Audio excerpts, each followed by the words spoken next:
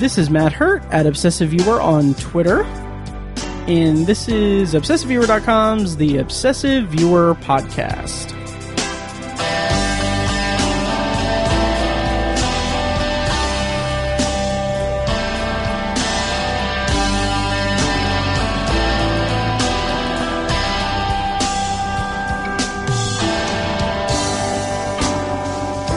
Hello and welcome to The Obsessive Viewer. We're a movie and TV podcast that covers a specific topic, be it genre, trope, movie, or show, each episode. You can find more of our work at ObsessiveViewer.com. You can also like us on Facebook and join the Facebook group at Facebook.com/TheObsessiveViewer.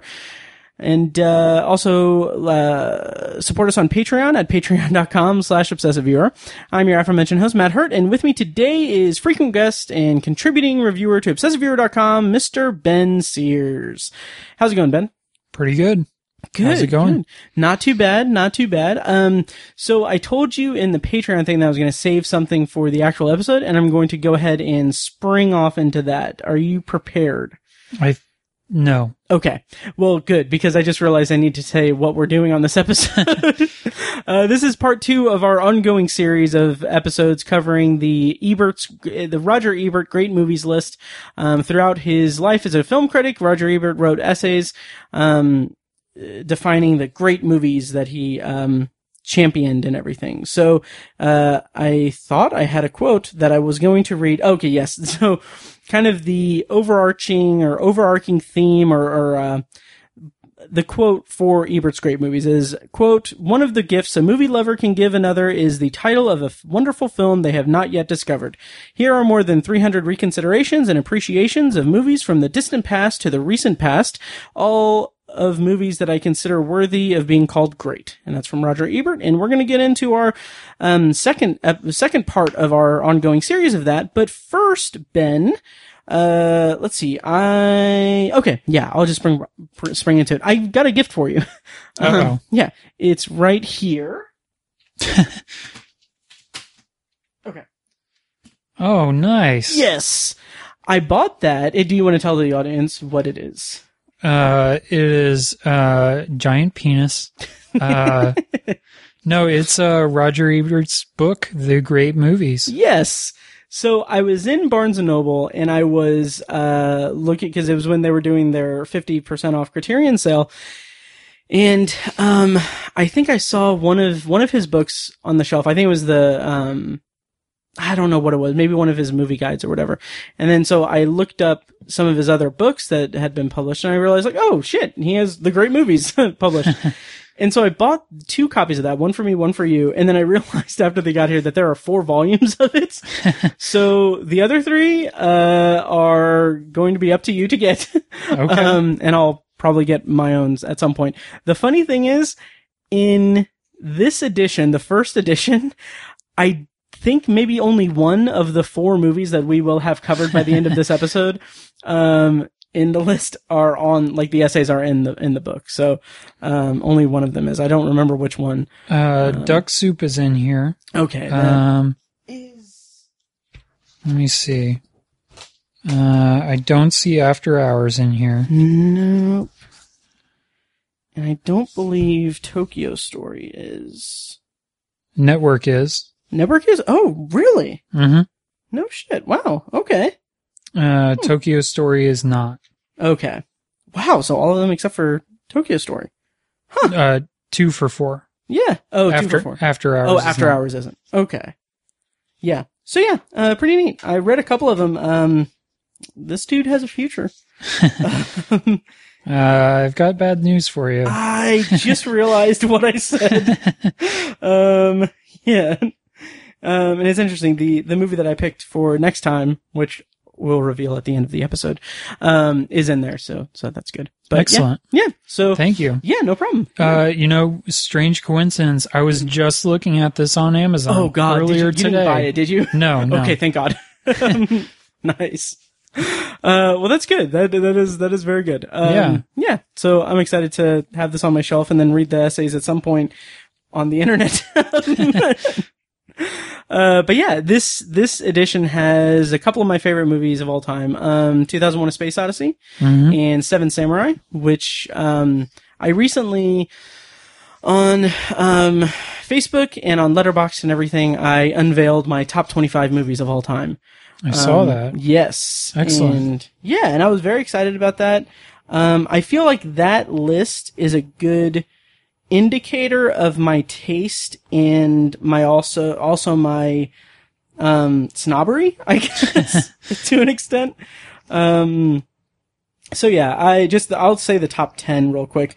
10 to 1 is Inception, Inside Out, number 8 is Psycho, number 7 is Jurassic Park, number 6 is Her, number 5 is Scream, number 4 is The Dark Knight, number 3 is 2001: A Space Odyssey, number 2 is a movie that you just watched for the first time recently, Back to the Future, and number 1 is Seven Samurai, because if I did not put Seven Samurai as my number 1 movie of all time, my number 1 favorite movie of all time, my inner 15-year-old movie snob, socially awkward Matt would have just demolished me. We wouldn't want that. No. He's very powerful. Really. Do you have like a top list of all time? No, not an official one. Okay. But I do enjoy your listing of Her on there where it's at. Mm-hmm. It would probably be pretty high up there for me as well. In my opinion, any movie that has a voice cameo by Kristen Wiig telling a character over the phone to strangle her during intercourse with a dead cat is A-okay in my book, even though it promotes violence against cats. There should be a lot more movies that have that. No. But yeah, it would be on my list, yeah. Although I will say it doesn't advocate violence against cats. It advocates desecrating corpses of cats. Yeah. Because it doesn't say what killed the cat. Anyway, so... You've also got 8th Grade on here, which I am 100% on board with. Nice. And Ex Machina, good choice as well. Thank you. Thank you. Her 8th Grade and Ex Machina were all on my best of the decade list. Nice. So, kudos there. Very nice. I do have to note your number 13 is Tommy Boy, which I just recently discovered Roger Ebert hated. Did he? Okay. Oh, yeah. That does not surprise me at all, to be honest. It's funny because a friend of the show, Doug from Movie Madness Podcast, he had commented on the Facebook post about it, and he had mentioned that he was surprised to see to see Tommy Boy on the list. Yeah. And Tommy Boy 13 surprised me. If you went with most rewatchable, what would your list have been? But I said, yeah, Tommy Boy at 13 is more of a personal placement for me. That movie helped shape so much of my sense of humor and comedy taste. And it holds up so well. Yeah. Speaking of Roger Ebert books, there's also a book called I Hated This Movie, which I'll have to get you nice. Now. Right on. Yeah. We could do another series of episodes all about... that would actually be really fun. Well, it could coincide with my Happy Madison. Yes, let's talk about that. That kind of popped up as a surprise. You are doing a series of essays on our friends at MidwestFilmJournal.com. Their website. You're doing you're doing a series of essays going through... Is it all of the Happy Madison Productions That's movies? The plan, yeah. Oh, God. Plus, I also learned there was one movie, I think in 2009, by an offshoot, I guess, of Happy Madison called Scary Madison. It was a horror movie. Okay. I forget what it was called now. But the budget was like $1 million. Oh, God. So, yeah, I don't know if I'll cover that one as well or not, but... I mean, October is coming up, so... As of right now, yeah, the plan is to do all of them, which I think at this point is maybe 40-something. Holy crap. Oh, man. I feel for you. So what was the impetus of this? Like, what got you... What made you think, I'm going to subject myself to this? Well, first is I'm insane. The other, their Midwest Film Journal has a series where writers can do rankings of franchises. Mm-hmm. And I think it's called Rank Opinions. Okay. And so I got to thinking of like, what would I want to do that could cover that? And, I wanted to kind of think outside the box of more than just, X-Men or, name, Star Wars, whatever. Right. So I looked into Happy Madison and what their films are, and it was just too expansive to do just, one article about all 40 something movies. So I figured I would just dedicate one essay per movie and have it going. It's interesting so far. Yeah. So you started out with the bench warmers. Was there any particular reason why you started out with the bench warmers? Because chronologically, that's not the first one. Okay, so you definitely didn't read it then. I'm prompting you. I did read most of it, I think. Yeah. So yes, there is a reason that I started out with that one, and that is I took my wife to see that on our first date. Oh God. I don't know. I don't remember exactly why it was that one. I think the only offerings at that time were maybe, I don't know, some franchise that I knew she wouldn't be interested in, or I don't know. So, and it didn't really line up with the time of the date and all that. But yeah, we went to that movie on our first date. That's so sweet, and that's so information that I knew. No, that's really nice. So. And then the second one you did was for Deuce Bigalow, Male Gigolo, which I have not read that one yet. I will cop to that. So going into the series, like, are you just kind of picking them at random, like whatever piques your interest, or?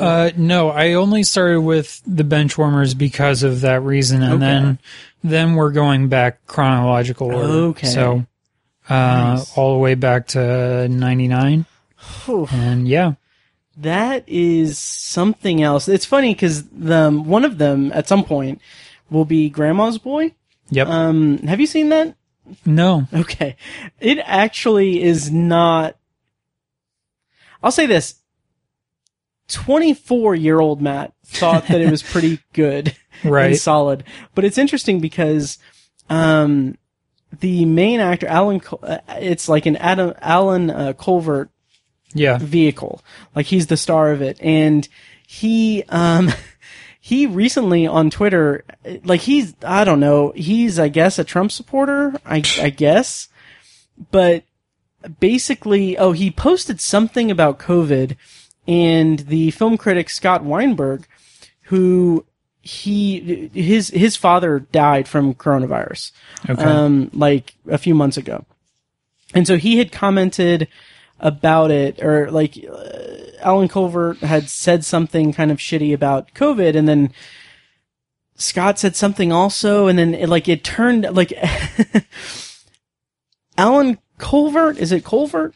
I think that's how you pronounce it. I think so, yeah. Yeah, he just went off the handle and was like he was threatening the critic, and saying like, "Hey, I'm gonna be in this city shooting a movie. I'm going to be in like the city that you live in shooting a movie. So, we can settle this and everything."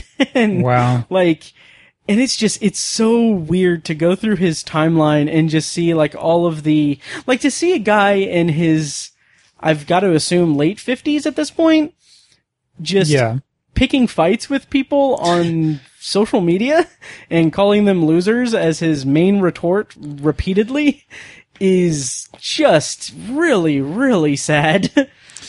Twitter's the worst. It is. We live in a garbage society. Yep. And that leads me to my next question that I just came up right now. Ben Sears on Twitter status update. Have you relinquished your what's the word I'm looking for? Have you, has your position on joining Twitter been swayed at all? No. Okay, good. And trust me, you'll know when it does. I will definitely be checking in with you frequently with this. But for the listeners, if they want to follow you, they can go on to Letterboxd and follow you at Ben Sears. Yep. Yeah. And where else can they find you online? BenSearsPhotography.com. Yes. Awesome. Which has links to my social and everything. Nice. And then also, before we get into deeper into the episode and everything, the drumstick dash thing. Yes. Do you want to promote that again? Sure. Yes. Yeah. The drumstick dash is still happening. Don't know if it's going to be in person or virtual at this point. But so I've been doing a fundraiser for that. The drumstick dash is an annual race held on Thanksgiving morning in Broad Ripple, Indianapolis. And it's one of my favorite races of the year. It helps fundraise. It's the biggest fundraiser of the year for the Wheeler Mission, which is a homeless shelter in downtown Indy. So that's the primary source of their funding throughout the year. So what I have done is set it up. I have set up a fundraising page. You can go there and donate. And I've done a little challenge where for every dollar that gets donated to my fundraising page, I will run 1 mile. Nice. Not consecutively, but right. But yeah, still going strong. I think we're up to $95 at this point. Nice. So, you were a contributor as well, so thank you. I wasn't going to bring it up, but I am quite a philanderer. Those deep pockets from your obsessive viewer money. So right, yeah. By the way, I know it's not philanderer. I was making a joke. Anyway, yeah. So, yeah, I was very happy to make you run. Yeah. So yeah. If you want to cause me physical pain, it's a good motivator as well. Yes. Yeah. Nice. And I'll put a link to all that in the show notes as usual. So before we get into our reviews, for this edition of the Roger Ebert Great Movies List, review series on the Obsessive Viewer, that's fine. We're going to be reviewing Tokyo Story from 1953 and Network from 1976. But Ben, before we do that, we are on the cusp, as of this recording, of Indy Film Fest. Yes. You have screened some movies, right? Yeah. Anything sticking out or anything that you're excited about? Yeah. Well, the biggest, feature that they're promoting, which is going to be at the Tibbs Drive-In, is the movie I Used to Go Here, which has is it Gillian or Gillian? Gillian Jacobs and Jermaine Clement, which I'm very excited for. Me too. Tibbs Drive-In it's going to be on the 13th, which will be passed by. But I think, if I understand correctly, I think it can be streamed virtually as well if you buy a virtual pass. I'm not 100% sure on that, but that's my understanding. So there's that, and then what's the other one? It's another one that I'm really interested in. I haven't seen it myself. Okay. But it's the other one that they're doing as a double feature for at the Tibbs Drive-In. And it's about like a festival of custom vans or something that happened in Indiana at one point. I'm trying to find it here on the website, but I can't remember the name. Yeah, I'm looking for it now as well. But I am just kind of grasping at straws here. But there's a couple other features that I screened and made it into the festival as well that are pretty great. one that I would say I liked the most is called Sleeping in Plastic. Okay. It's about a high schooler who gets involved with a prostitute in a small town. Okay. And gets into some trouble. Sleaze Lake is the other film that they're doing at Tibbs. Okay. So check that out. But anyway, Sleeping in Plastic, very solid drama. A short documentary that I screened that I really liked. Mm-hmm. It's called Snag in the Plan. Okay. It's about these endangered bats in Indiana that they thought were either extinct or endangered at least.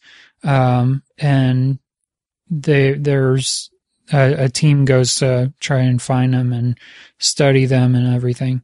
Okay. Another feature, it's called Faith-Based. It's a really, the more that I think about it, the more upbeat I am about it. It's really funny. Two kind of slacker guys discover that these Christian themed movies are, no matter how good or bad they are, they make tons of money, so they set out to make their own. And it's got a crazy cast. Yeah. Jason Alexander, Lance Reddick, Margaret Cho, David Koechner. Jeez. I will say there was one moment where Lance Reddick is in a green screen suit. Okay. And just the visual of that is just hilarious. So wow. Check that one out. That's awesome. I recommend that one. Nice. I think that might be about it that I saw that made it here. Nice. But yeah, there's a bunch of, just like Heartland, there's a lot of Indiana films, Indiana shorts, Indiana documentaries. Yeah, it's just support your local filmmakers. Yeah, absolutely. Yeah, I'm looking forward to checking out some of the stuff there. One that kind of caught my eye, in addition to a lot of the ones that you mentioned, was really just, I don't have any real, reason for it, but The Last Christmas Party, did you see that at all? No, I didn't. Okay, so really just the cover art speaks to me. It just seems like that perfect, like, indie kind of like romantic drama kind of thing. Yeah. So that kind of stood out to me, but I don't know much about any of them. I have a friend that works for, I don't know exactly what his role is, but he's involved more than me with Indie Film Fest, and he says that James versus His Future Self is really great. Okay. I love the title of that. Yeah. There was one other. Climate of the Hunter, I think he said was really interesting. Nice. Yeah. Sweet. Yeah. You can find all of that stuff at indiefilmfest.org. Their website's really, really nicely put together. Yeah. You can buy virtual passes and watch as many as you want. I think there's like an all access pass, and then there's like you can buy certain programming blocks based on what you're interested in. Yeah. So, wow. The all access pass is $70. And there's a 4-ticket bundle that's for $30. Okay. So, yeah. That's cool.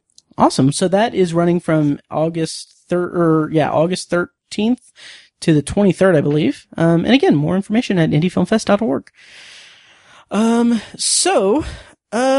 Ben, any other new business, or shall we go into our Ebert's Great Movies reviews? I don't think I have anything. All right. Well, I'm going to go ahead and play the sting for this section of the podcast. So we're going to go into our Ebert's Great Movie Reviews part 2. Electric Boogaloo. Electric Boogaloo. Ebert Boogaloo. I don't know. So yeah, here we are with our next installment of this series. No name is more synonymous with film criticism than Roger Ebert's. Even now, my voice is reaching millions throughout the world. Millions of despairing men, women, and children. People say, do film critics have too much power? To those who can hear me, I say, do not despair. We can help a movie. We can help a movie by sharing our enthusiasm. We can't necessarily hurt a movie that is destined to be a big hit anyway. You, the people, have the power to make this life free and beautiful, to make this life a wonderful adventure. And then Roger Ebert gets up. What I find very offensive and condescending about your statement is nobody would say to a bunch of white filmmakers, how could you do this to your people? Democracy! Let us all unite! Okay, so that stinger that I added in post last time was cut down significantly from the very lengthy one that I made previous to that, which I was really proud of it and everything, but obviously I don't want to have like a minute and 50-second clip play every time we do one of these episodes. So I cut it down significantly, but I wanted to brag a little bit, or I wanted to point out kind of something, a fun like Easter egg about that. Did I tell you the backstory of the song? No, I don't think so. Okay. Maybe. So the music that you just heard in the background of that stinger that I had for this section of the podcast was from the trailer for the, is it Terrence Malick movie? To the Wonder. Okay. And To the Wonder was the last movie that Roger Ebert ever reviewed. Huh. So kind of a nice little Easter egg, for that. Yeah, and so maybe we should add To the Wonder as our last movie for this series. I actually really like that. Okay, yeah. If we remember by then, in 20 years. Yeah. Yeah, so we are going to be reviewing Tokyo Story and Network on this installment of this series. Of course, Roger Ebert's essays for both movies are going to be in the show notes of this episode, and I also added a list on Letterboxd that is going to, I have two lists on Letterboxd regarding this series. So I have a list on Letterboxd that has all of the Ebert's Great Movies list on there. And then I also just today created a new list that is tracking the movies that we watch and review from the list. So if you go to that, you'll see it's kind of cool in the added notes for it. I have like our rating of a thumbs up or thumbs down for each one. And then I also have a link to the podcast episode that correlates with it. So check that out. Link in the show notes for that as well. So Ben, are you ready to get into some Ebert's great movies? Great movies. Very excited. Okay, great. So first up is Tokyo Story from 1953, directed by Yasujiro Ozu. I hope I'm pronouncing that correctly. The plot summary is the elderly Shukishi and his wife Tomi take the long journey from their small seaside village to visit their adult children in Tokyo. Their elder son Kochi, a doctor, and their daughter Shige, a hairdresser, don't have much time to spend with their aged parents, and so it falls to Noriko, the widow of their younger son who was killed in the war, to keep her in-laws company. So Ben, you picked this movie for us to watch for this installment of it. Do you want to give a rundown of why you picked it? And I know that you've watched one other Ozu film as well. Do you want to kind of give some background on that? Yeah, I didn't really have a deep-seated reason for picking this one in particular. I guess I realized that classic, like older Japanese films have been a real blind spot for me. I was trying to think of like what else from this era I have seen, and I couldn't really come up with anything. Okay. I mean, I still haven't gotten around to seeing any Kurosawa. Nice. I plan on remedying that soon. But so I figured this would be a good entry point. Nice. And I did see Floating Weeds before watching this, just so I could kind of get myself oriented with Ozu and his style and kind of what he's all about. Okay. And I won't talk too much about it because it's another film on this list, actually. Okay. So that was kind of one thing that I had been debating back and forth, is whether to do this one or Floating Weeds. Okay. Yeah, that's really the only reason that I picked it. There wasn't really a sentimental reason or anything in particular. So Nice. yeah, just a good way to check off some boxes. Nice. And I have never seen a single Ozu film. Yeah. So I was very interested in this one. I think I mentioned last time that I was interested in it because I'd seen it kind of in the Criterion Collection lists while I was browsing for the sales. And it's funny because this year for me, in terms of movie watching, has turned into like the year of Japanese cinema. So I have, like, since I've been playing Ghost of Tsushima, I have just devoured a ton of samurai movies, particularly a bunch of Kurosawa movies that I've revisited and everything. And on top of that, I'm also reviewing all of the Godzilla films from the Showa era Criterion set on the website. And then I have also dabbled in some of the Zatoichi films on the Criterion channel, which is something I'm hoping to do for a review series next year. But yeah, so it's funny because up until last night, if you looked at my stats page on Letterboxd, which is at Obsessive Viewer on Letterboxd, you would see like where it has like your most watched actors. Okay. You would see just a ton of like black and white pictures of Japanese movie stars from the 1950s and 60s. Uh-huh. And then one picture of Chris Evans.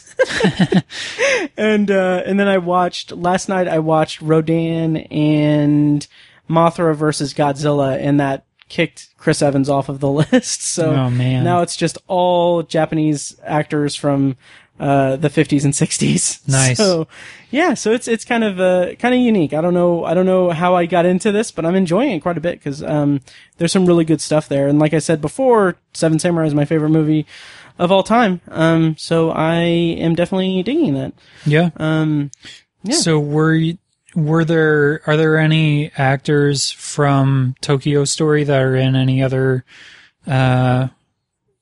Kurosawa or any of the other films? Yes. And I don't have that information readily available, but I will try my best because I know that there are a lot that I have seen. So I'm just going to kind of go down the line. Nope, he's not in there. I know that the actress that plays the daughter-in-law, I didn't get to do a ton of research, but I think she's kind of like Ozu's go-to. She's kind of like Scorsese and De Niro, that kind of thing. So nice. She's in a bunch of his movies from what I could tell. Nice. But other than that, I don't know if the actors that were in this are in a bunch of his other films. I see. Yeah, actually, the one actor that was in Tokyo Story as well as some of the Kurosawa movies I've watched this year, apparently got bumped when I watched Rodan, so I can't find him here. That's okay. Yeah. And then there's Chris Evans when I go to expand it. So yeah, but yeah, so I was excited to watch a Japanese movie that was not directed by Kurosawa and was not a samurai movie. Yeah. So that was an interesting not challenge, but an interesting kind of viewpoint to take, I guess, for this.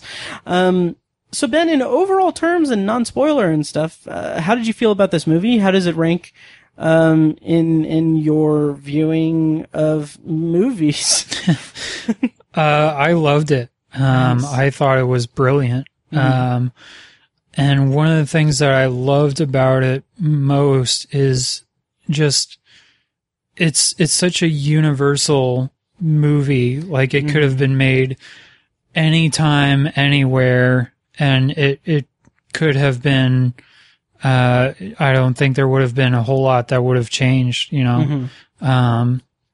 It's such a simple story, and the characters are just so well-rounded and so real, and their motivations are so real, and there wasn't a whole, like, if this would have been made in Hollywood, there would have been, you know, you laid out the plot pretty well about, you know, these parents going and visiting their kids and their kids kind of blowing them off. But I feel like if this would have been a Hollywood film, there would have been, you know, one or two big blow up scenes where the parents kind of confront the kids, and just way more dramatic than it needs to be. I like that you can get very easily what Ozu was going for. That, and it's a beautiful looking film. Absolutely. Great cinematography. So funny story. I was going to listen to the commentary track that they have available on Criterion Channel. By the way, Tokyo Story is available on Criterion Channel as well as HBO Max. And I think those are the only two streaming services. Canopy. And Canopy. There you go. Yeah. Nice. But on Criterion Channel, they do have a commentary track that you can listen to. And I was like, so in my day job, I work from home, Mondays, Wednesdays, and Fridays, but Tuesdays and Thursdays I work in the office. And what I did before the world changed, was I got into a kick of listening to commentary tracks on Criterion Channel of movies that I've seen, just kind of listening to them in the background as if they were podcasts. Yeah. And so I was like, you know, I have a few hours in the office today. I'm going to go ahead and listen to the commentary track for Tokyo Story. And I got like 10 minutes into it and I couldn't finish it because it was really good. It was really interesting stuff. The problem was that the person doing the commentary track was commenting on just like the film technique of Ozu. Okay. And so it was like it was just like, now watch here. He sets the characters here, and then when we cut back, we see them here. And I'm just like, this is a visual experience. Yeah. Right. So yeah, whereas like the Seven Samurai one and a bunch of the Kurosawa commentary tracks were all like kind of history of Japan and everything. So, right. So I didn't get a chance to watch a commentary, but I agree with you. This movie was it was mind blowing to me. Like you said, kind of the universality of it, and how I 100% agree with you that the lack of the big blow up thing, like the big dramatic tension, this movie lacks that entirely in favor of this just under the surface kind of way of life kind of thing. It's like a slice of life movie that has this bit of poignant just drama and kind of just sadness throughout it. That this idea of not only are the children of the main characters it's not so much that they're to an extent they're too busy to spend time with their parents, but it's also just that they have lived they are living completely different lives, or they are living lives so far removed from their parents that they're like, there's a point in this movie where they just agree, like, okay, well, let's send them to this spa. Yeah. For a few days, and like, it's just that kind of really hurt me a little bit. And they do it with good intentions. They're not like, oh, you know, I don't feel like hanging out with them now. So it's not that they're pawning them off onto the spa, but it's also just this complete disconnect and disregard, because they're like, oh, they'll really enjoy this and everything. And then when the parents get there, it's like, this is a youth hostel, essentially. And like, everyone is being super disruptive and loud, and they can't get any rest or anything. And it shows that, like, okay, the kids sent them there because they didn't take into consideration like how the parents would feel about it. It was more like, oh, this is a thing. we would enjoy, so they would enjoy too. So there's that kind of emotional, like, lack of, I don't know if I'd say lack of empathy, but this just lack of awareness and consideration. Yeah. It's just, like, those little things are so, like, sprinkled in throughout the entire movie. Right. And it just feels so natural and real. And it was, man, it really struck a chord with me. Yeah. And to go along with that, it's early on, like when they first get to, I think that's their son's house, and they're introducing them to their grandkids, and like the oldest one is like in middle school, I think they say, and it's the first time they've met him, which is just a crazy, just a little detail that he throws in there that is just, it blows your mind that, you know, I know my parents, you know, they would kill me if I withheld their grandkids from them for 13-ish years. So it just really helps to set a background for their relationship with their parents and absolutely what their lives are like. Yeah, and it also kind of like trickles down through the relationship with the grandchildren as well, because like one of them keeps running away from the grandparents. Yeah, and it's like there's just this very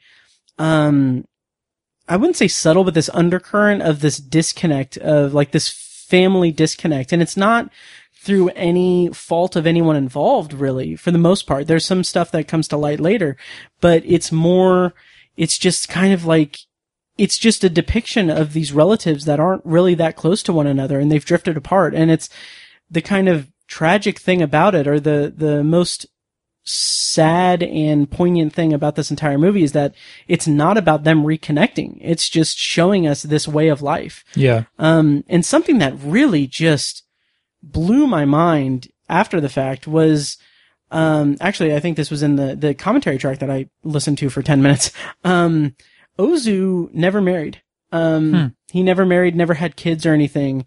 And just the fact that he can tap into this drama throughout a family dynamic so just earnestly and sincerely speaks a lot. And granted, I haven't seen any of his other films, but speaks a lot to his power as a storyteller, because that was just something that struck such a chord with me throughout the entire movie. And to find that out later, I was very impressed with his ability to kind of create empathy in these characters. Yeah, I would love to read some kind of behind the scenes kind of thing about what prompted him to make this, or what his inspiration was.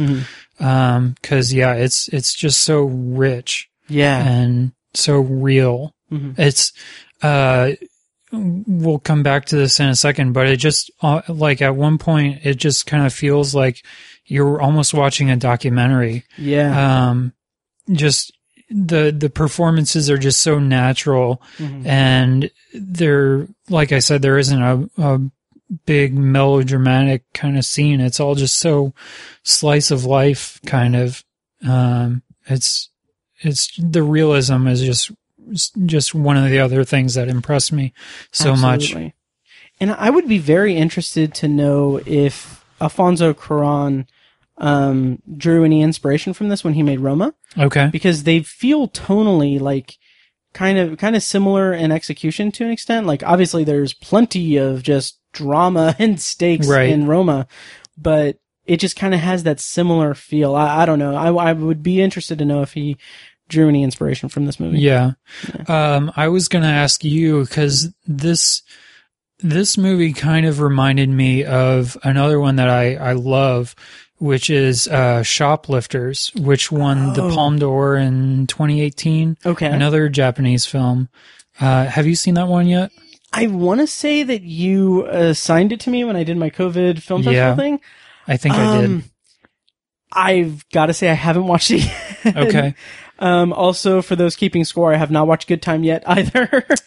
And I promise I'll read your essays as well. But no, I have not seen it. Okay. It's just, I saw a lot of similarities in Shoplifters in this. Very similar in theme about like what it is that makes a family a family. Okay. And it's just it's like a quieter, more melodramatic. Well, there are some dramatic scenes, but again, it's just really quiet and realistic, very static kind of drama. But I would definitely recommend checking that out if you like this one. Nice. It's on Hulu. Okay. I was just going to ask if it was on Hulu or Netflix. Yes.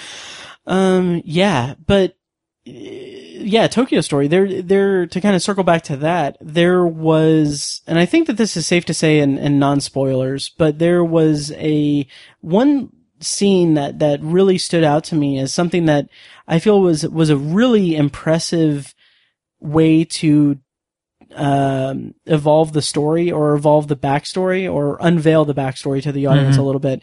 It's when the parents have gone to separate places. So the mother is with the daughter-in-law and the father is with his friends, and he gets drunk and everything. And then the daughter tells, I think the daughter-in-law or someone, the daughter tells maybe her husband. I don't know. The daughter says to someone, like, kind of says that, like, oh yeah, he used to get drunk all the time and be really aggressive and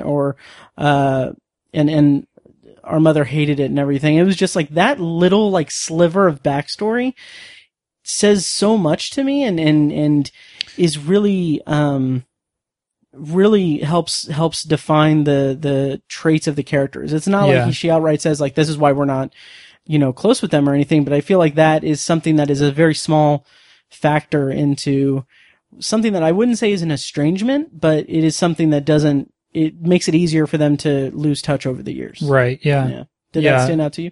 Yeah, definitely. Okay.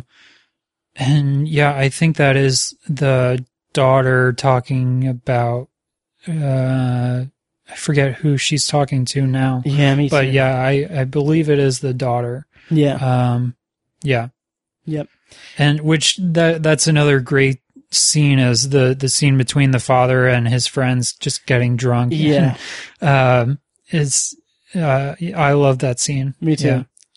Yeah, that was really good. And there's also like this other son that isn't even in the movie until like the end. And I feel like that was a really fun or interesting way to kind of establish this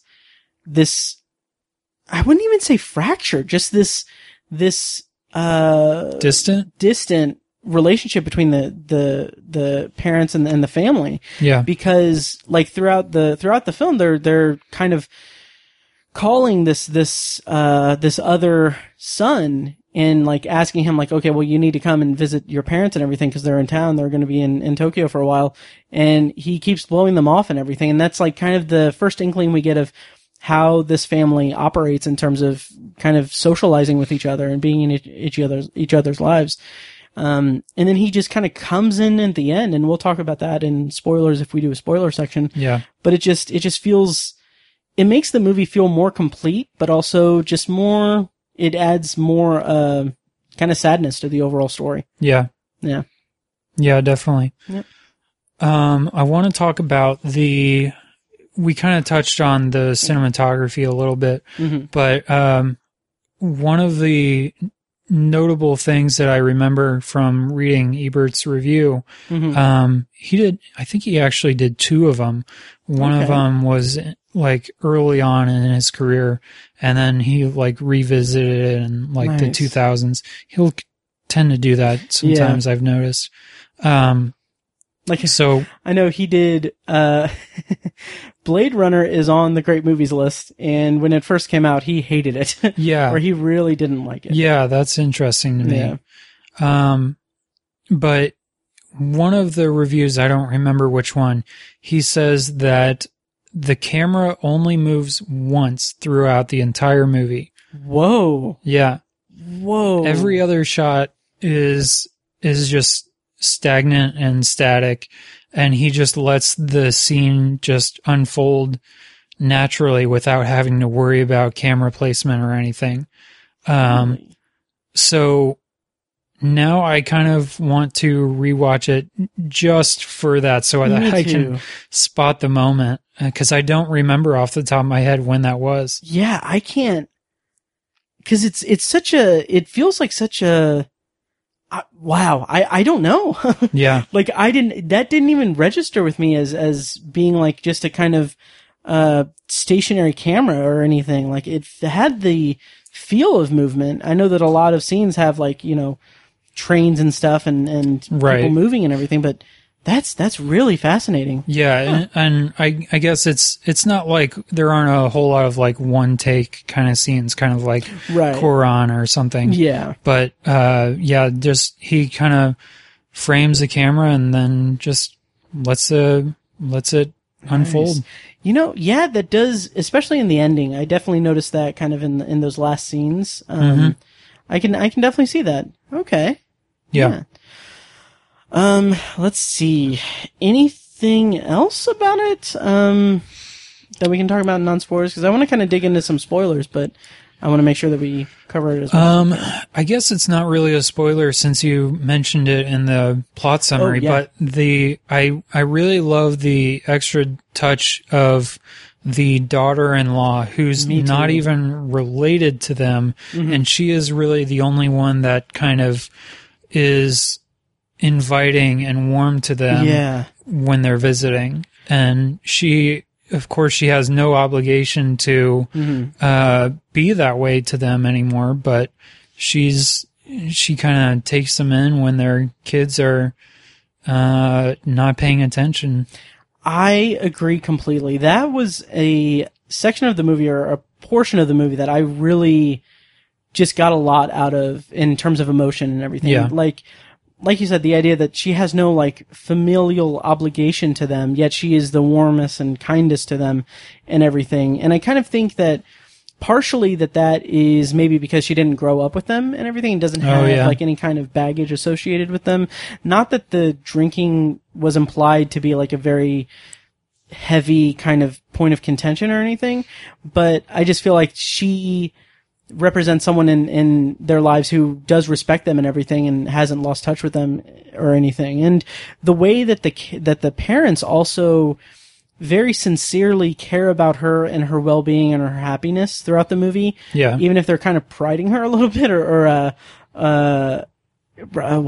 that the word I'm looking for? They're prodding her a little bit toward like remarrying or what have you. Yeah. But just like the idea, like this sincere nature of like, okay, she's not our child, but she is like our child and we just want her to be happy.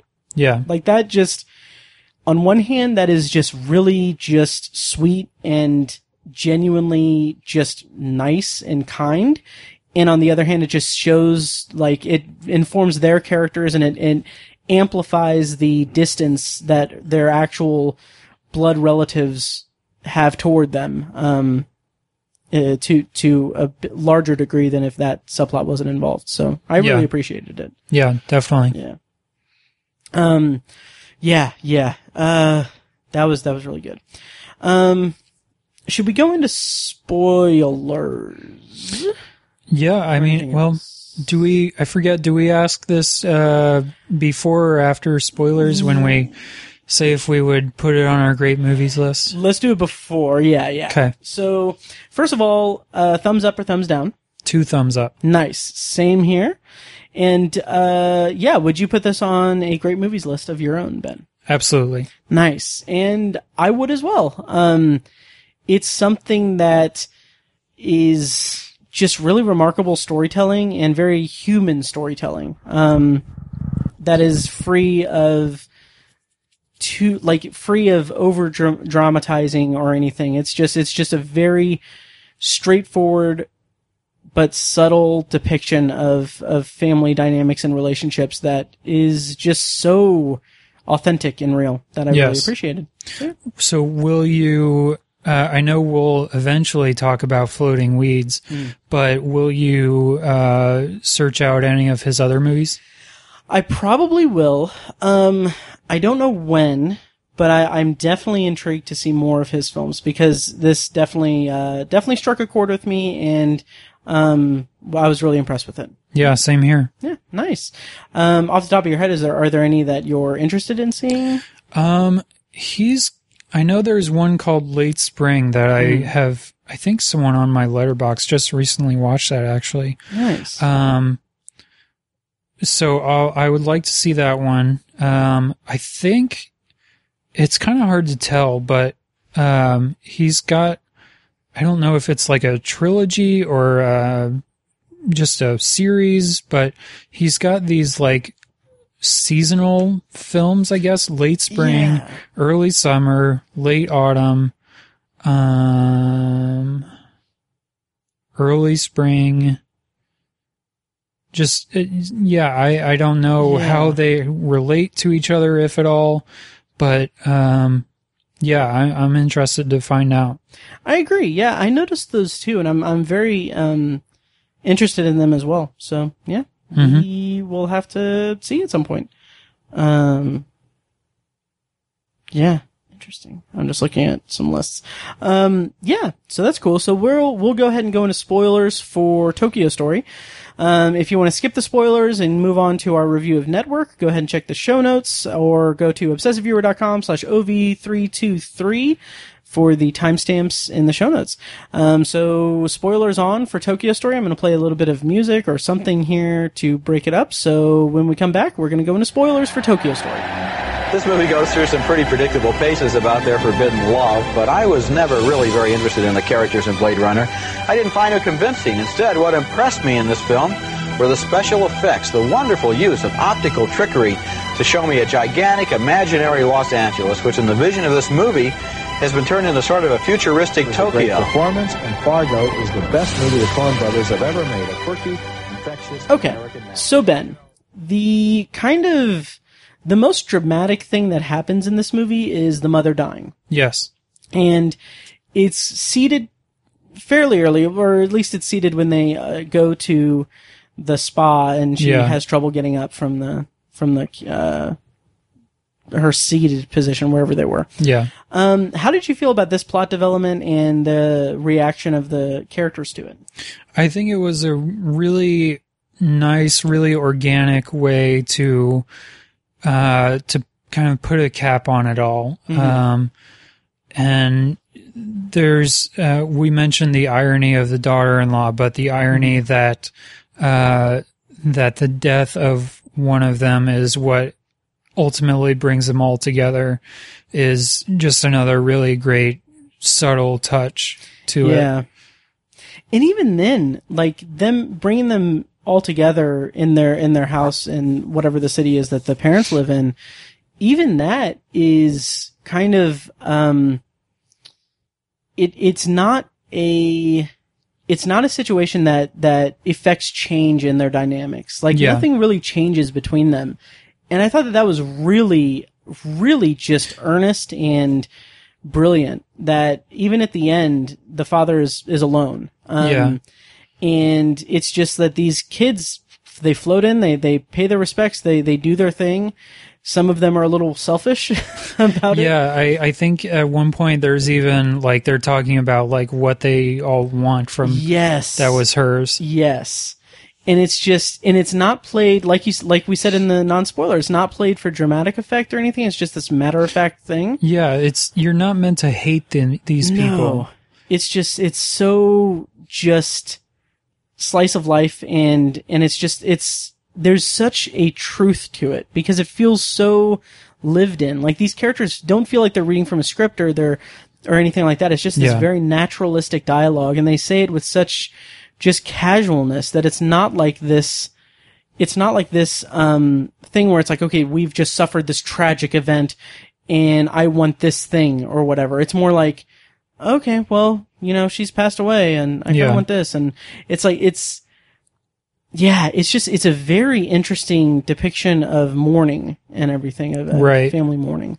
Did you ever see the movie Other People? No, I don't think so. Okay, with Molly Shannon and Jesse Plemons? Oh, no, I know what you're talking about, though. Okay. Yeah. It's really interesting, kind of, I don't know why this came, well, I know why this came up, but the opening scene of that movie is like the antithesis of this scene in Tokyo Story. Okay. That's all I'll say about it. But it's like, it's so interesting to kind of compare those two movies on the spectrum of mourning and emotion, family emotion, I should say. Yeah. That is really the only thing I had in mind for spoilers. Yeah. I mean, it's a fairly plot light movie. Yeah.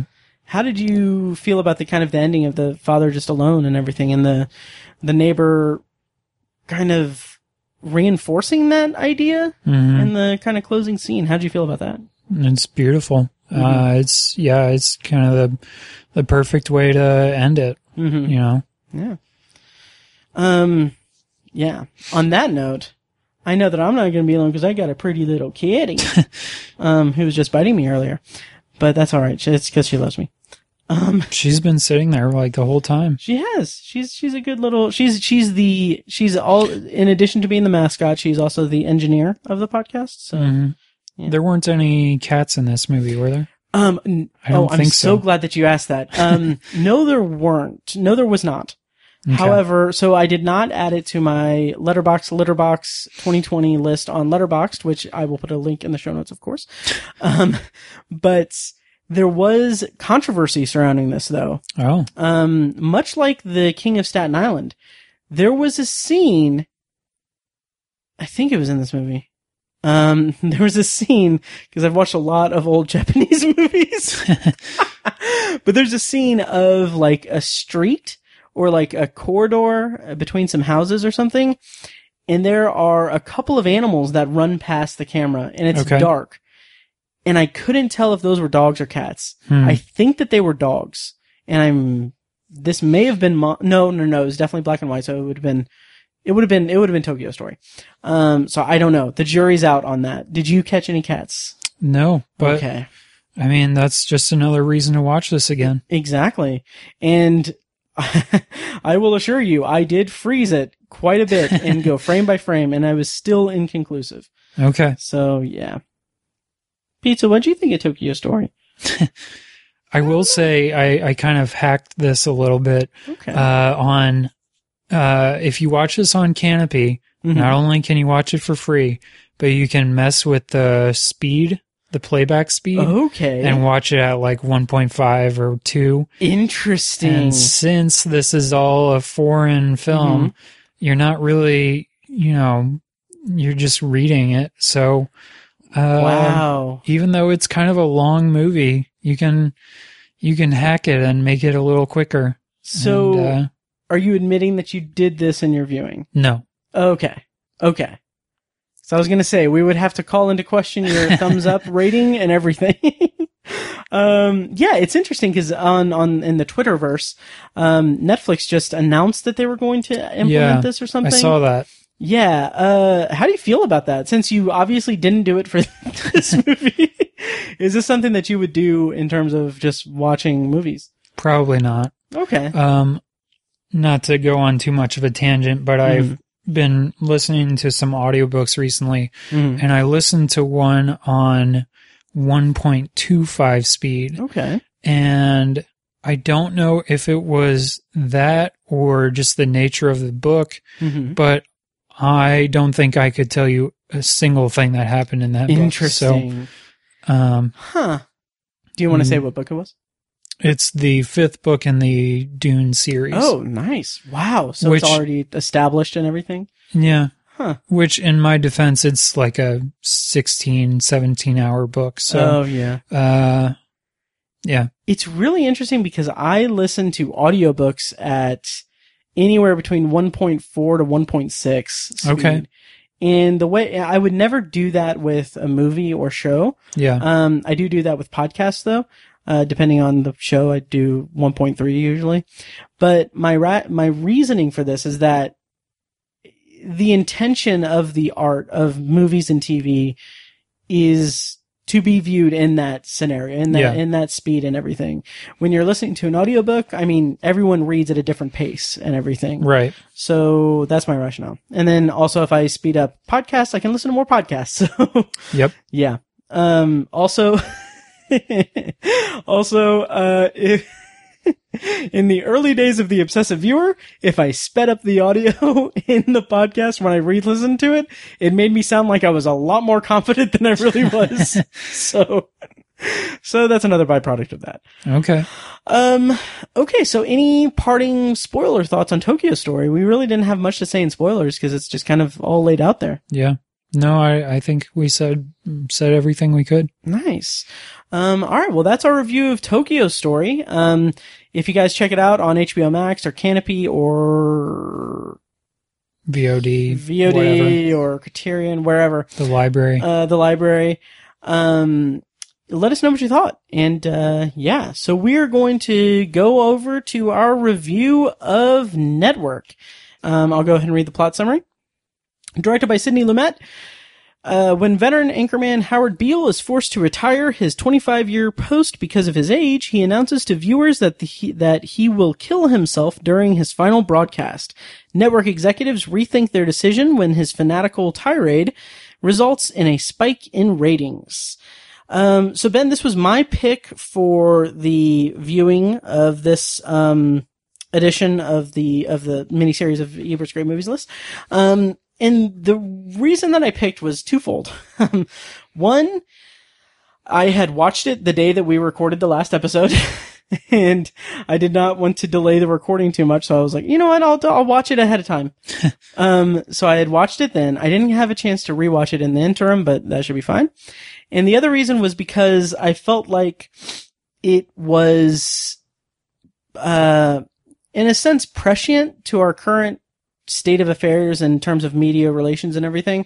And it also just has a lot to say about, you know, how the world and how the country kind of sensationalizes things all for profit in terms of ratings and everything and advertising rather than actual human stories and caring about actual human beings and everything. Yeah. And then it left HBO Max like the day after we recorded. So it's not available to stream anywhere, unfortunately, but it is available on VOD and everything. So, and something I forgot to mention at the top of this episode, you have gone through the entire AFI Top 100 list. Yes. How did that work out and everything?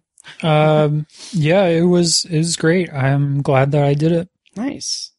Are you gearing up for Unspooled season 2?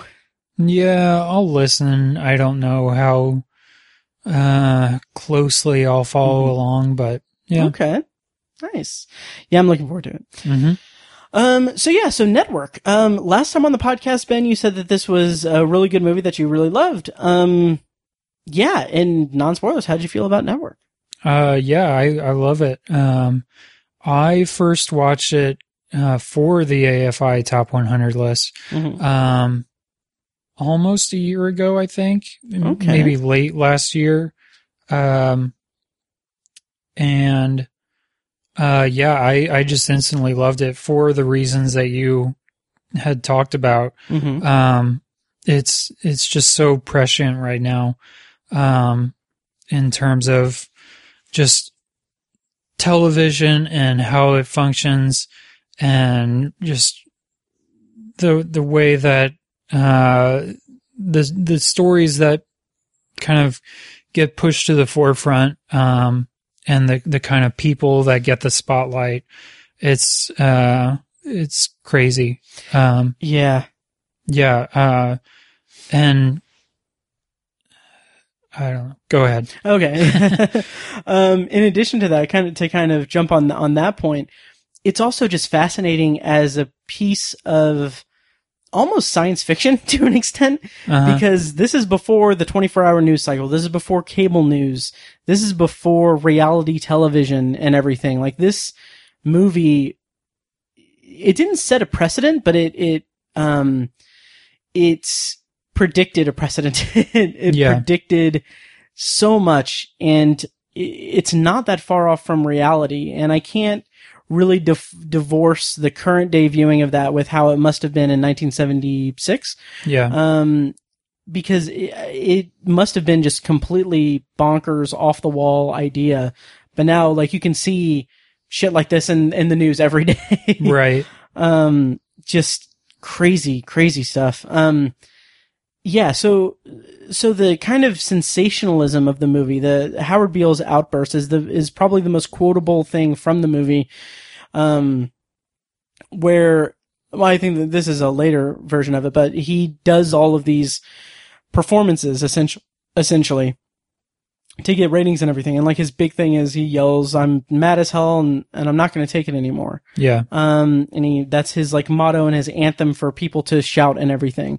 And it's just this very communal or community driven kind of thing that it's primal almost. It's yes. Like who's not mad as hell about something? Right. Yeah, I stubbed my toe today, and I was just like, "Yep, I'm mad as hell, and I'm not going to." I didn't really stub my toe, but anyway, yeah, it's this sense of unity in this. Okay, I'll say this. I don't know how much this will correlate because I haven't seen a couple of these movies in a long time, but I feel like, and this is stepping out of the review a little bit, but I kind of feel like Network is to Nightcrawler what Taxi Driver is to Joker. Would you say that that's a fair thing? You've seen Nightcrawler, right? I have not. It's on my list on Netflix. Oh, man. And I know that you like it a lot. Yes. I know what it's about. Okay. But from what I understand about Nightcrawler, I would say, yeah, that sounds about accurate. Yeah. Okay, yeah, I'll go ahead and leave that there. And what you mean by that, I'm assuming, is that Network was kind of like the inspiration for Nightcrawler. Almost. I would think so. It would Nightcrawler kind of borrows from the themes of it's a little less. How to say? It's a little less outright rip-offy. Okay. From Network as Joker is to Taxi Driver. Yeah, really. But it does have that same kind of DNA within it. So it'd be interesting to revisit Nightcrawler after seeing Network now. Yeah. And I didn't do a ton of research, but from what I understand, a lot of audiences thought of this when it came out as a satire or a farce. And Sidney Lumet was kind of against that. He didn't really think of it explicitly as a farce. Right. And what I remembered the most, cause I just watched this the other day for the second time to kind of refresh myself. What I remembered most from the first viewing was all the Howard Beale stuff. And what I had kind of forgotten about was how secondary that stuff is to the overall plot. Because what we didn't talk about was Faye Dunaway and William Holden and their kind of their story arcs. And so she's one of the Network, she's a programming executive, or something like she's in charge of programming. And she's very like ruthless. And to kind of bring it back to comparing it to Nightcrawler and everything, Rene Russo's character in Nightcrawler is very much an archetype of Faye Dunaway in this movie. From what I remember of Nightcrawler. But anyway, yeah, and she's ruthless. She's advocating for these really just kind of grotesque and disturbing news stories and everything, as if like that I feel like was the most satirical kind of stuff, because the big subplot with her is that she's like trying to get this show made about this kind of terrorist organization almost. Yeah. Where they like each episode is them like going and committing a crime, like robbing a bank or taking hostages or something. And it all comes from this footage that she was shown that shows this organization. I can't remember exactly what their affiliation was or whatever, but it was interesting because like they become like greedy, like capitalists in this network setting and everything, because they eventually like they're negotiating these these contracts and everything for their ratings and everything, and they're like some kind of like liberation group or something for something. But these videos that Faye Dunaway is introduced to, it may be our introduction to her character herself, but it's like her being shown this footage, this real footage of this like bank heist involving these people, and her immediate reaction is like, we should sell this. Like we'll create a TV show and like create like an hour-long drama out of it and have this be like the introduction to it and build a story around it and everything. And it's just like, on one hand, like like I said, I would be very interested to see how audiences took that in 1976. Like you said, it's probably taken as like satire and more farcical than anything, but I mean, it's not that far off from what we see these days, like in terms of just dramatizing things. Like, I mean, it's not the same thing, but like thinking of like some of like Ryan Murphy's stuff, like the OJ trial show, and he has impeachment coming up, and he's done other ones, but like that kind of true crime kind of thing. And also Law and Order has built an entire franchise out of this. But yeah, I was really interested in that subplot. Yeah. And so the other kind of subplot with her is she begins this romance affair with William Holden, who is Howard Beale's friend or boss, and I think a little bit of column A, a little bit of column B. That's kind of how we're introduced to them at in the first scene, and so they begin this affair, and he's in the news division, and she takes over the news division, I think. And so their relationship is another subplot that was just really, I had almost forgotten about it. I didn't totally forget about it, but I guess I just forgot about how much that dominates the film. Me too. I was kind of surprised that was such a significant arc in the movie. Yeah. And it kind of felt a little bit out of place to me until I listened to, shout out to a much more popular and much more successful podcast than this, but Unspooled, when they covered it, Paul Scheer and Amy Nicholson had pointed out, or when they discussed that part, something that just did not register with me until they talked about it, was that they frame everything. Like, those two characters frame everything in terms of media. So, like, when they're having, like, a fight or a quarrel of some kind, it's, like, like, William Holden? He, like, frames it in like, oh, this is the scene where we do this and everything. Yeah. And I thought that was really insightful on Unspooled's part, and just really showed how little I paid attention to this movie. I was trying to look at it this time. I don't know if there are any scenes that Faye Dunaway is in where she talks about anything other than work and television and ratings, and like there's a memorable scene or series of scenes where they like go on a date and like they're having sex, and she has an orgasm while talking about, like, I forget what it is specifically, but she's just talking about ratings. And like while they're having sex, and it gets her off. And even like the first scene where it's like revealed, like, oh, they're about to bone down. I don't know if that's even an expression. Anyway, so they're like going to get together is when they're having dinner, and she's talking to him about his work and how it has influenced her. And she has this kind of like weird, like, hero worship kind of aspect to it. It's like, oh, I grew up watching you on TV and everything. Yeah. Like, you were influential and everything. It's like, even then, when she's flattering him and giving him like attention and affection and everything, it's through the lens of work and through their careers. So I thought that was really really insightful for Unspooled, and I'm really glad that I got to piggyback off of that point.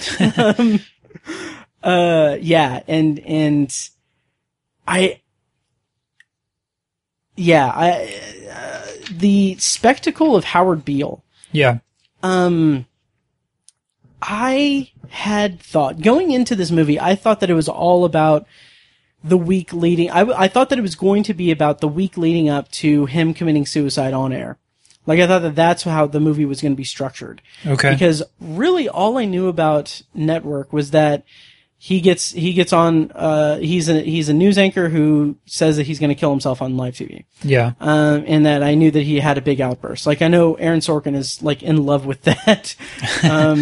He basically cribbed it for the opening scene in, the newsroom. Right.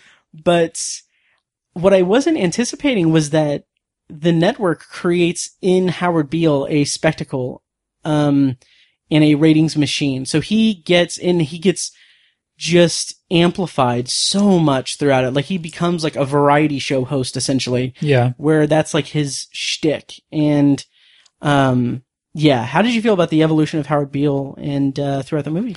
Yeah, I loved it.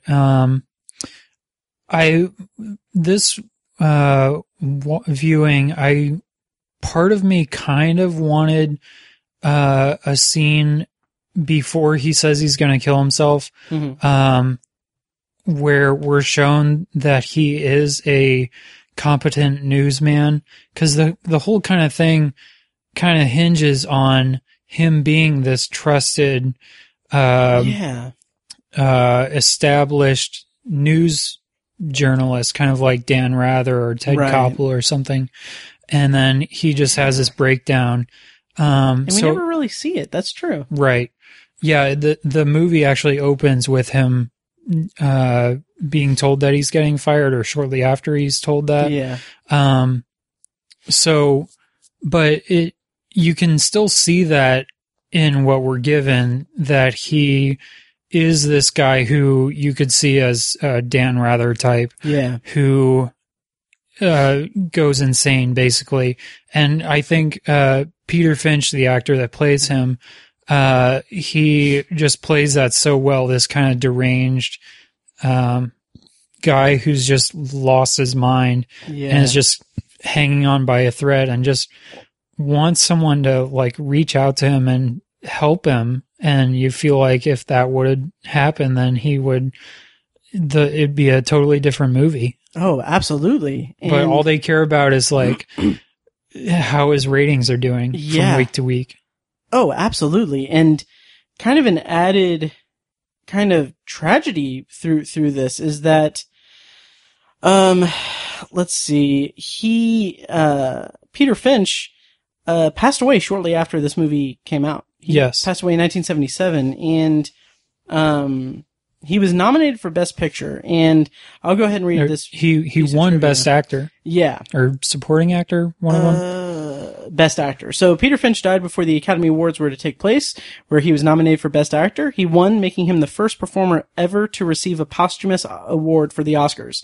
And the second winner was fellow Australian Heath Ledger for The Dark Knight in 2008. Yep. So I thought that was interesting and tragic in and of itself. And I want to say, I can't say with any certainty. I won't say that anecdote because I can't confirm it. But, yeah. So anything else, or should we go into spoilers? You just kind of touched on it, but I kind of would like to talk about the Oscars with this movie. So Peter Finch wins. Mm-hmm. Faye Dunaway wins Best Actress. Wow. Beatrice Straight wins Supporting Actress.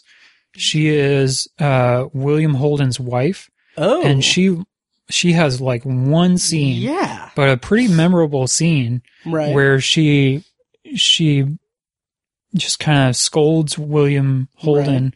Right. She finds out that he's had an affair, and she confronts him and just tells him how shitty he is. Yeah. So that was a really interesting win.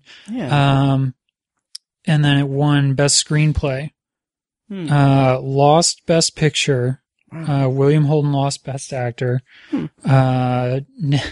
Ned Beatty was nominated Supporting Role. Wow. Which he's another one scene person. But that scene, holy crap. Like, oh man, that scene was incredible. And not only was it incredible in terms of acting and everything, cause it's him, is he like the head of the network or something? Yeah. And he's basically scolding Howard Beale, but it turns into this monologue, this epic monologue where he's equating. You have messed with the laws of nature. Yes.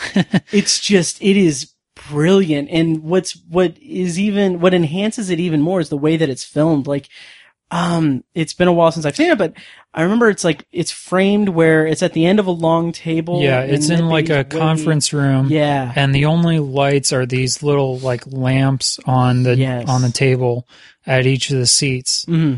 And yeah, it's just really dramatic. I think there's even like a spotlight on Ned Beatty. Yeah. And it's just so dramatic good. and over the top. Mm-hmm.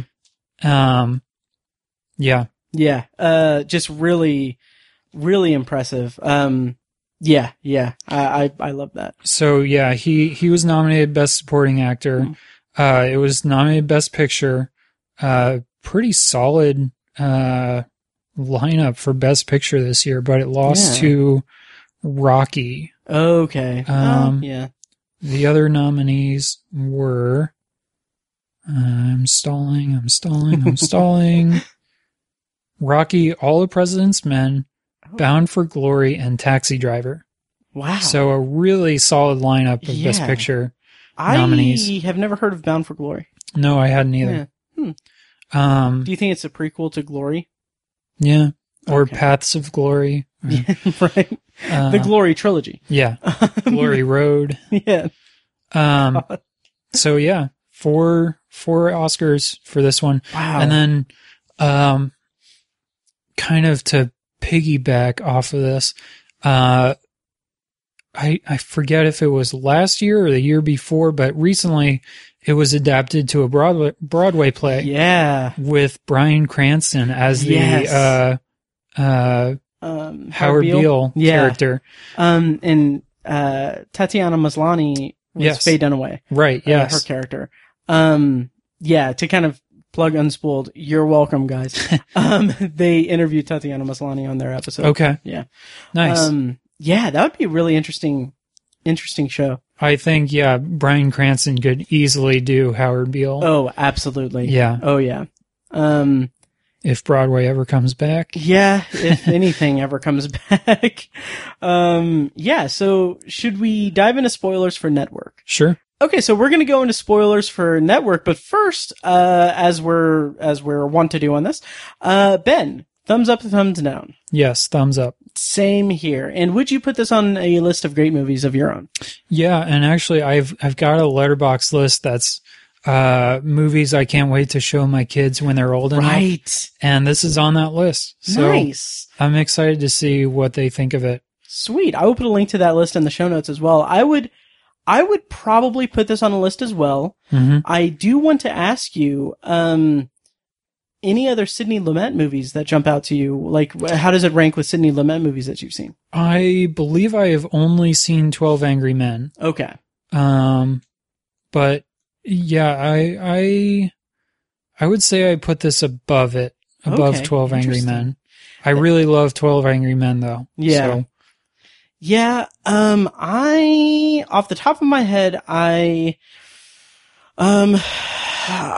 seen 12 Angry Men and Failsafe as well as Network. Okay. And I'm sure I've probably seen one or two other ones maybe, but in those three, I would honestly rank this third, I think. And that's mostly, that's more because I just think I think he's a really talented filmmaker. And I mean, it's like, those are three really good movies. Yeah. Failsafe in particular, Failsafe and 12 Angry Men are kind of neck and neck with me. They're interchangeable. I really loved Failsafe. Yeah, so that's where I would rank it. So, shall we go into spoilers now? Yeah. Okay, great. So we're going to go into spoilers for Network. If you haven't seen it, go ahead and turn off the podcast or, whatever. Spoilers on for Network. Here's a piece of music. And then when we come back, we're going to have spoilers for Network. It really involved me. I was surprised how caught up I got in this movie and in the behavior of the characters. This is a very good movie that is sometimes hard to watch because of a level of violence and depravity that is unusual even among crime films. Words right. They have the words exactly right. And you know what I liked too was the stylistic freedom they gave themselves. I spent a lot of my Saturday matinees. So Ben, the decision at the end of the movie to kill Howard Beale, the public assassination of Howard Beale. How did you feel about that? How did that kind of sit with you in modern America now that you're watching it? I mean, of course I don't want to see people get killed on TV, but, right. I thought it was, really, not organic, well, sort of organic, but just another broad, over the top way of capping off this story. Yeah. Capping off. And just the way that it's like the scene, with Robert Duvall and Faye Dunaway and all of them, where they talk about if they should kill him. And it's not even really if they should, but just someone brings it up and then just like, how are they going to do it? Right. And it's amazing because isn't like much earlier in the movie, isn't that one of like Faye Dunaway's like pitches when she sees the footage? Like, we could even assassinate someone. Yeah, probably. And it's so interesting the way that plays out. And like, the kind of, it's an incredibly bleak ending. And like the last shot is just zooming out of all of these screens that are showing like different, I think it's showing advertisements actually. Yeah. And it's like that I thought was just brilliant. A brilliant way to end the movie because it's all about just ad revenue and ratings and everything. Right. And it's where like media is causing us to lose our humanity so much so that like even now, like this doesn't, I mean, granted, yes, it is a very far-fetched thing. Like it's something that's crazy and everything, but in the world we live in, I don't see it as crazy as I'm sure 1976 audiences would have seen it as crazy. Mm-hmm. It's just really remarkable storytelling. Yeah, there's, I think Ebert brings this up in one of his reviews, which I'll come back to in a minute. Mm-hmm. But like very early on when Howard first says he's going to kill himself on TV, you hear it in the control room and he says it. And then everyone's just kind of like nobody says anything. Everyone's until like a minute or two later, and then they're like, "Hey, did anyone else hear that?"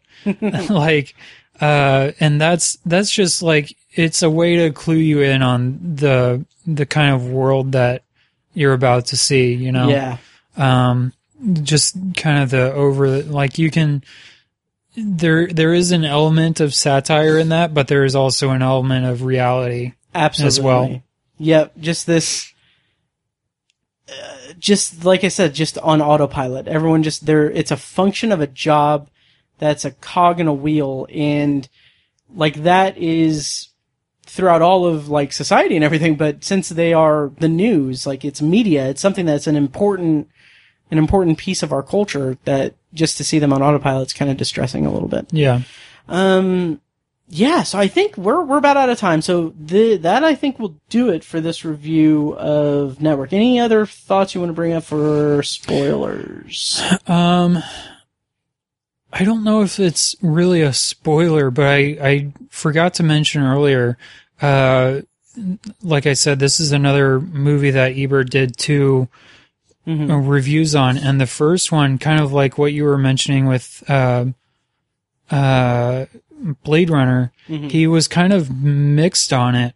Okay. At first, I noted that he thought that the satire was like too over the top and too broad. Wow. And then he came back to it, I forget how many years later, but, he talked about just how relevant it is and how almost realistic it is. Yeah. But yeah. Huh. Interesting. I will have to read these essays at some point. Yeah, that it's a really well done movie. I really liked it. Yeah.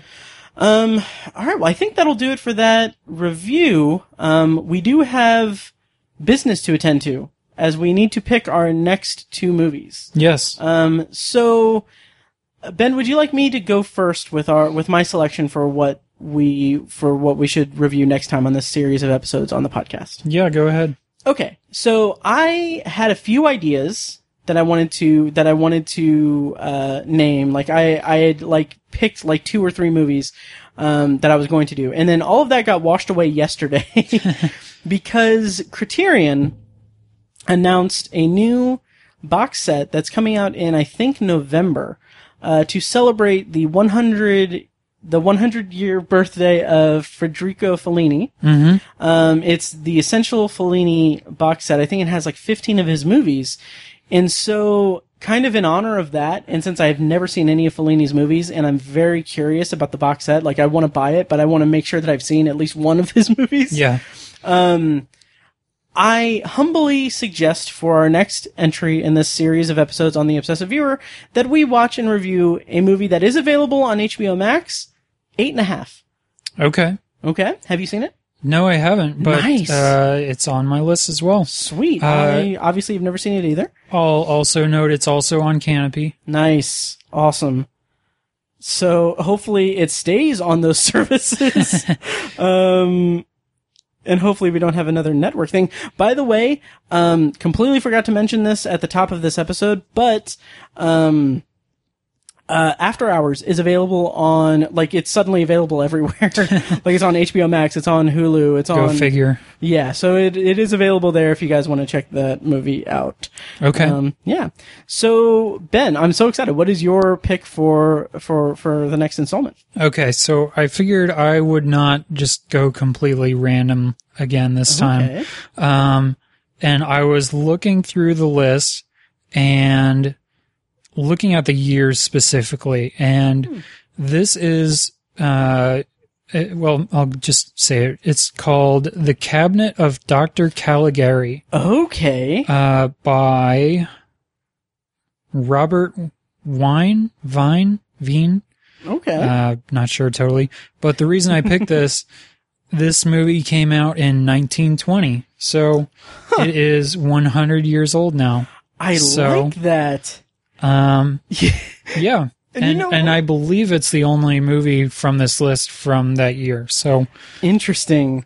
I kind of feel like your goal with this is to constantly have the first movie in each pairing to be reviewed, because we're doing it chronologically between the pairs. So 8.5 is from like 1950 something.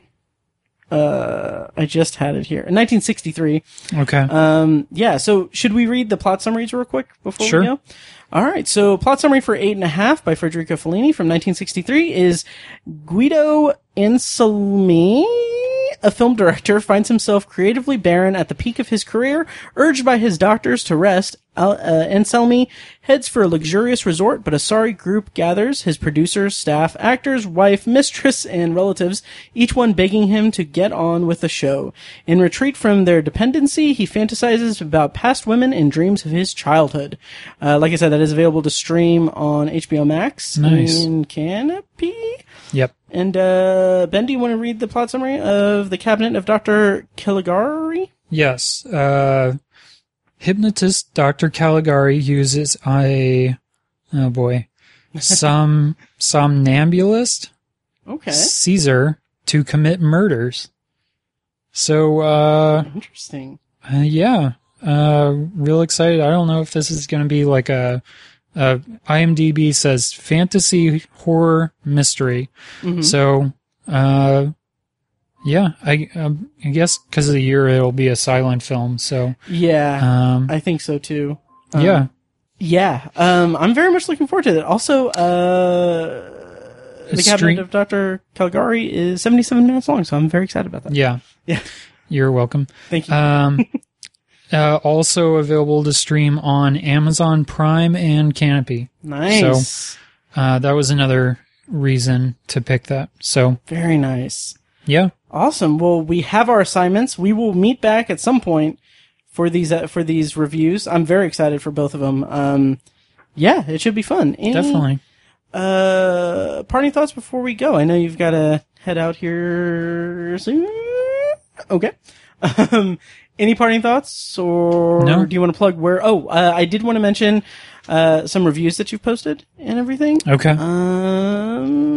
Have you posted anything in the interim? The last one was Yes, God, Yes. Oh, yeah. Do you want to talk about Yes, God, Yes real quick? Sure. Yeah. It's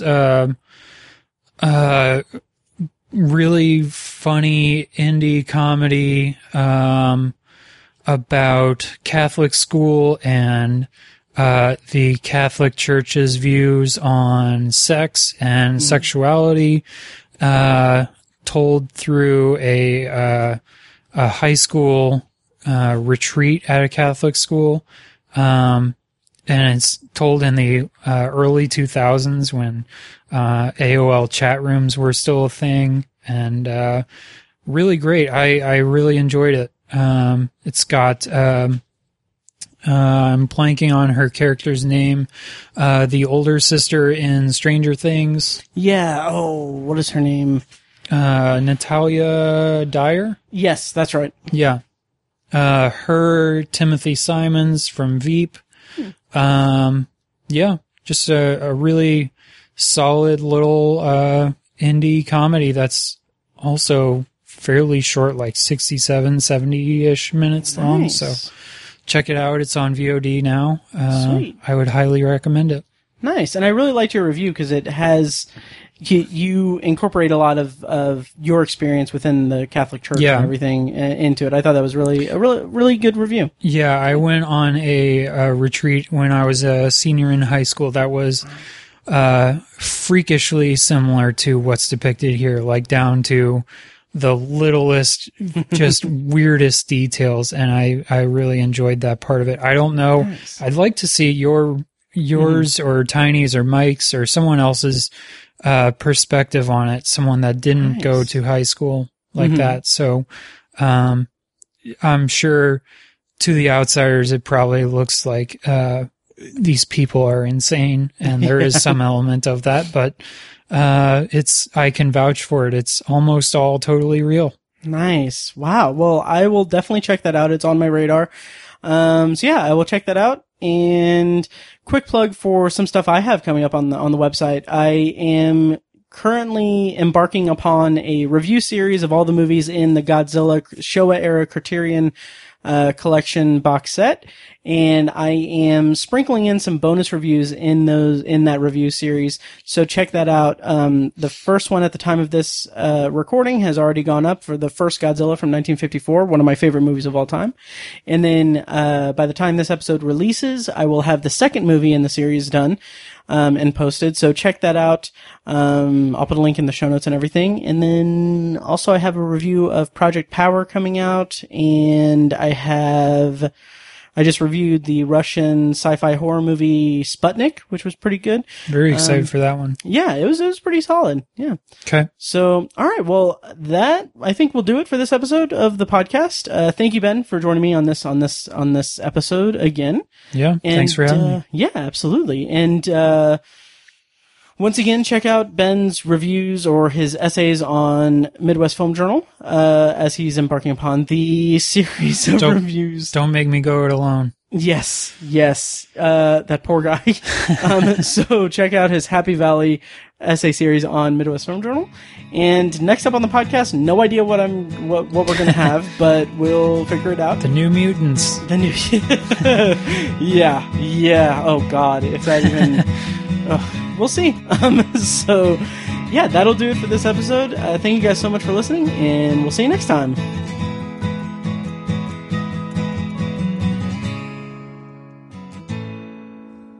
And now, here's a short clip from our Patreon exclusive RSS feed. To hear the full clip and more exclusive Patreon content, go to patreon.com/obsessiveviewer and become a patron at the minimum rate of $1 per month. Thank you and enjoy. Theaters, they'll say like, okay, they'll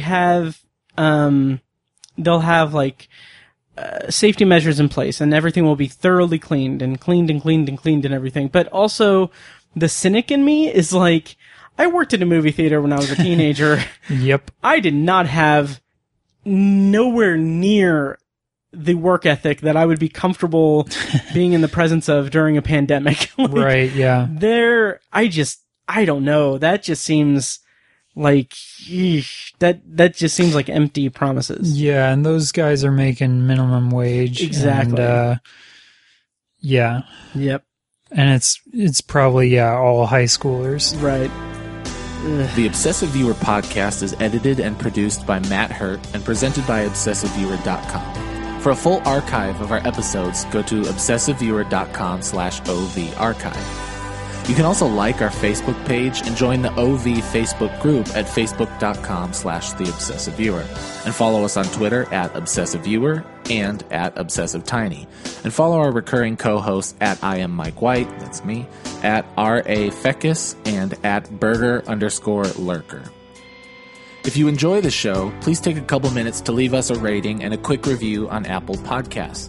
This is the easiest way to support what we do, and all it costs is a little bit of your time. If you'd like to donate to the podcast, you can make a PayPal donation at obsessiveviewer.com/donate. Or support us on Patreon for recurring donations and access to commentary tracks and B-roll audio recorded exclusively for patrons at patreon.com/obsessiveviewer. Every donation goes toward paying the fees to keep the podcast running and is greatly appreciated. For official Obsessive Viewer merch, including shirts, mugs, phone cases, and more, visit our TeePublic store. You can find a link to the store in the show notes of this episode and at obsessiveviewer.com/donate.